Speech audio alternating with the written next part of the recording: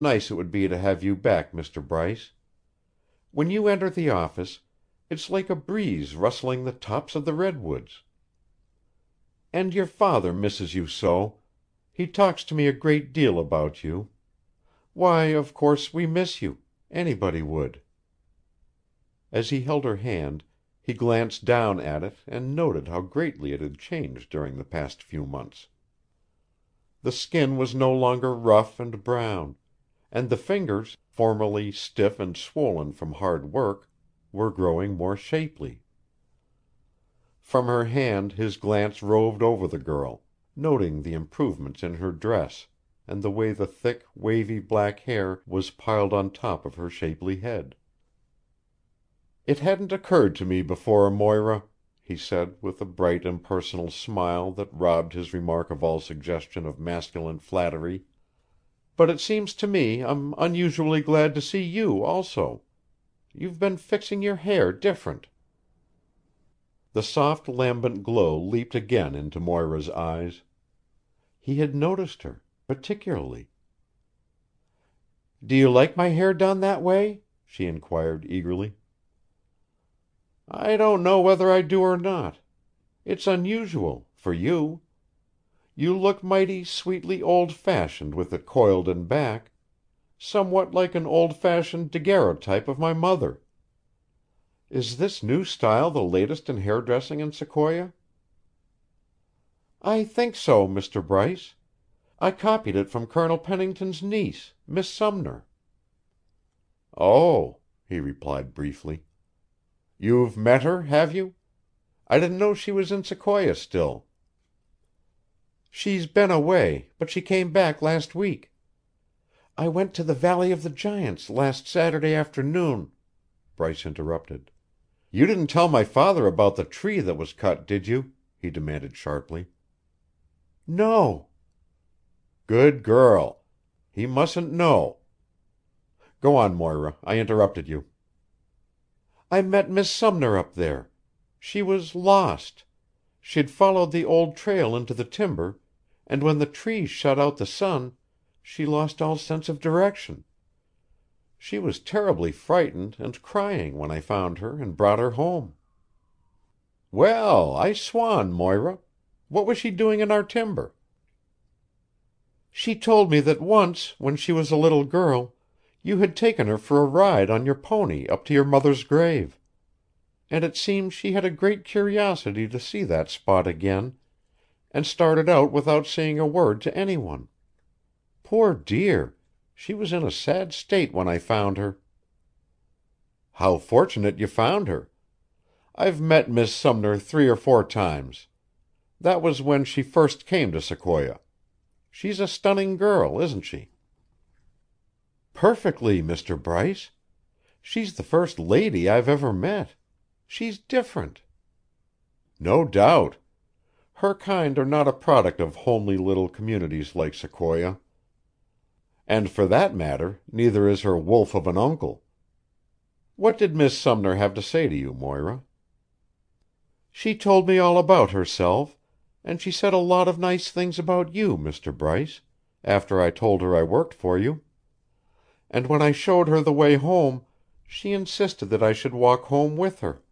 So I did, and the butler served us with tea and toast and marmalade. Then she showed me all her wonderful things, and gave me some of them.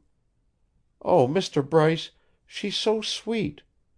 She had her maid dress my hair in half a dozen different styles until they could decide on the right style, and—" "And that's it, eh, Moira?" She nodded brightly. "I can see that you and Miss Sumner evidently hit it off just right with each other. Are you going to call on her again?" "Oh, yes. She begged me to. She says she's lonesome." "I dare say she is, Moira. Well, her choice of a pal is a tribute to the brains I suspected her of possessing. And I'm glad you've gotten to know each other. I've no doubt you find life a little lonely sometimes." "Sometimes, Mr. Bryce." "How's my father?" "Splendid. I've taken good care of him for you." Moira, you're a sweetheart of a girl. I don't know how we ever managed to wiggle along without you." Fraternally, almost paternally, he gave her radiant cheek 3 light little pats as he strode past her to the private office. He was in a hurry to get to his desk, upon which he could see through the open door a pile of letters and orders, and a moment later he was deep in a perusal of them, oblivious to the fact that ever and anon the girl turned upon him her brooding, Madonna like glance. That night Bryce and his father, as was their custom after dinner, repaired to the library, where the bustling and motherly Mrs. Tully served their coffee. This good soul, after the democratic fashion in vogue in many Western communities, had never been regarded as a servant, neither did she so regard herself. She was John Cardigan's housekeeper, and as such she had for a quarter of a century served father and son their meals and then seated herself at the table with them. This arrangement had but one drawback, although this did not present itself until after Bryce's return to Sequoia and his assumption of the direction of the Cardigan destinies, for Mrs. Tully had a failing common to many of her sex. She possessed for other people's business an interest absolutely incapable of satisfaction, and she was, in addition, garrulous beyond belief. The library was the one spot in the house which, at the beginning of her employment, John Cardigan had indicated to Mrs. Tully as sanctuary for him and his. Hence, having served the coffee this evening, the amiable creature withdrew, although not without a pang as she reflected upon the probable nature of their conversation and the void which must inevitably result by reason of the absence of her advice and friendly cooperation and sympathy. No sooner had Mrs. Tully departed than Bryce rose and closed the door behind her. John Cardigan opened the conversation with a contented grunt. "Plug the keyhole, son," he continued. "I believe you have something on your mind, and you know how Mrs. Tully resents the closing of that door. Estimable soul that she is, I have known her to eavesdrop. She can't help it, poor thing. She was born that way." Bryce clipped a cigar and held a lighted match while his father smoked up. Then he slipped into the easy chair beside the old man. "Well, John Cardigan," he began eagerly, "fate ripped a big hole in our dark cloud the other day and showed me some of the silver lining. I've been making bad medicine for Colonel Pennington. Partner, the pill I'm rolling for that scheming scoundrel will surely nauseate him when he swallows it." "What's in the wind, boy?" "We're going to parallel Pennington's logging road." "Inasmuch as that will cost close to $750,000, I'm of the opinion that we're not going to do anything of the sort." "Perhaps. Nevertheless, if I can demonstrate to a certain party that it will not cost more than $750,000, he'll loan me the money." The old man shook his head. "I don't believe it, Bryce. Who's the crazy man?" "His name is Gregory. He's Scotch." "Now I know he's crazy. When he hands you the money, you'll find he's talking real money but thinking of Confederate greenbacks.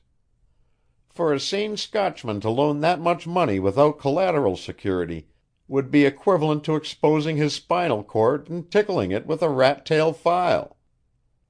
Bryce laughed. "Pal," he declared, "if you and I have any brains, they must roll around in our skulls like buckshot in a tin pan.